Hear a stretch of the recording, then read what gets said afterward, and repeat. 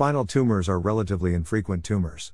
But they cause a lot of disabilities and functional impairment, which may be out of proportion to the size of the tumor depending upon the location of the tumor. Spinal tumors can be broadly classified depending upon the location of the tumor, into cervical spine tumors, dorsal spine tumors, lumbar spine tumors, and sacral tumors. These tumors are also classified based upon their relation to the dura mater or dura, which is the outermost layer covering the nerves and spinal cord. The dura mater is located inside the bony, central canal. The other important word in understanding this classification is medulla, which refers to the spinal cord. So based on this concept, the tumors can be classified as extradural or tumors that occur outside the dura. These are mostly metastases, or tumors which come to spine after originating from some other part of the body. Intradural tumors or spinal cord tumors occur on the inside of the dura mater. These are further divided into intradural extramedullary or IDIM tumors which occur outside the spinal cord, and intramedullary tumors or IM tumors which occur within the spinal cord. This way of classifying the tumor is important because it tells us a lot about the type or nature of tumor, best treatment, and long-term outlook after treatment. What are the symptoms of spinal tumors? Symptoms of spinal tumors depend upon the site of spine of tumor and the location of tumor in relation to the dura mater. Pain is one of the commonest complaints in spine tumors. The pain may be because of local destructive process arising from pain-sensitive structures like dura mater or because of compression of nerves. In tumors located outside the dura mater, pain is the most common symptom. Pain is localized, made worse by all movements, is not relieved by rest and is often worst at night. Pain from compression of the nerves goes down into the limbs along with the nerves.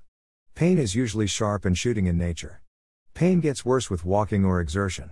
Pain at night prevents sound sleep and gets worse with time. Sometimes pain may be in form of a band-like sensation over the torso. Tingling or other abnormal sensation. Tumors can produce a lot of abnormal sensations like tingling, cotton wool sensations, pins and needles, and even loss of sensations. Difficulty in walking is another very common complaint in patients with spinal tumor. The difficulty in walking can be because of muscle weakness, stiffness, or loss of sensations caused by damage of nerve fibers that transmit position and orientation sensations of the body. That is why repeated falls are also very common in such tumors. Urinary bladder or bowel symptoms are also very frequent in these patients. The symptoms occur more frequently in tumors within the spinal cord. The symptoms may cause spontaneous passage of urine called urinary incontinence, incomplete evacuation of urine, need to pass urine at short intervals, inability to hold urine for longer periods, and sometimes even complete inability to pass urine. How is a diagnosis of spinal tumor made? You should definitely visit a doctor if you experience more than one of the symptoms mentioned above or if problems are progressing. The most important part of making the correct diagnosis is a good clinical examination, by which a doctor has some provisional diagnosis in mind, and will order tests accordingly. Magnetic resonance imaging or MRI is the best modality for imaging of spine. MRI produces three-dimensional images of body structures and tissues using magnets and computer algorithms. An MRI can easily show the spinal cord, nerve roots, as well as the tumors. It can also specify the location and nature of the tumor as well. MRI also provides valuable data for the surgeon to plan the surgery. Contrast injection may be required to delineate the tumor more clearly. Computerized tomography or CT scans are more useful to delineate the bony elements of the spine. It is helpful in tumors with involve the bone and when spinal instability is suspected because of destruction of bone from the tumor.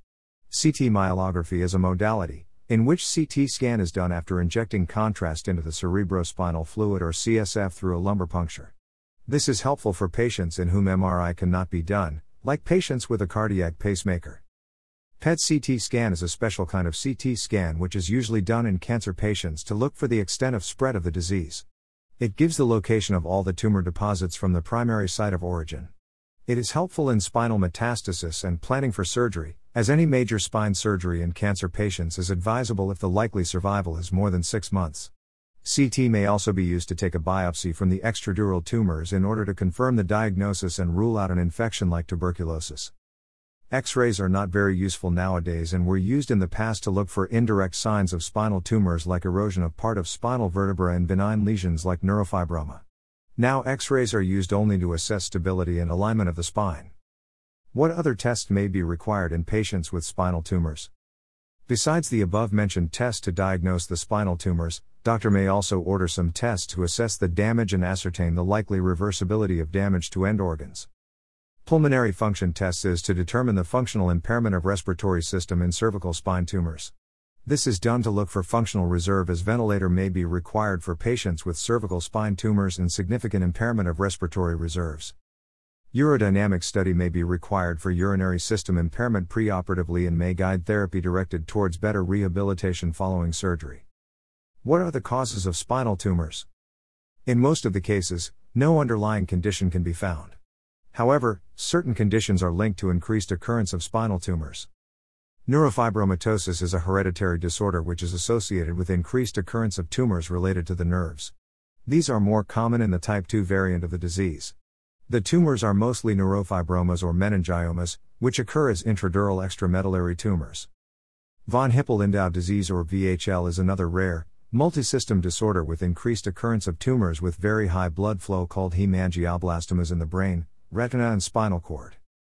Previous history of cancer is associated with increased risk of spinal metastases, as spine may get involved with disease in a variety of tumors, especially lung, breast, prostate and multiple myeloma. About the author: Dr. Harnarayan Singh is a neurosurgeon practicing in Gurugram, India. Disclaimer: this article is meant for only general public awareness and education. The text cannot substitute expert medical advice. Please consult your doctor if you experience these symptoms.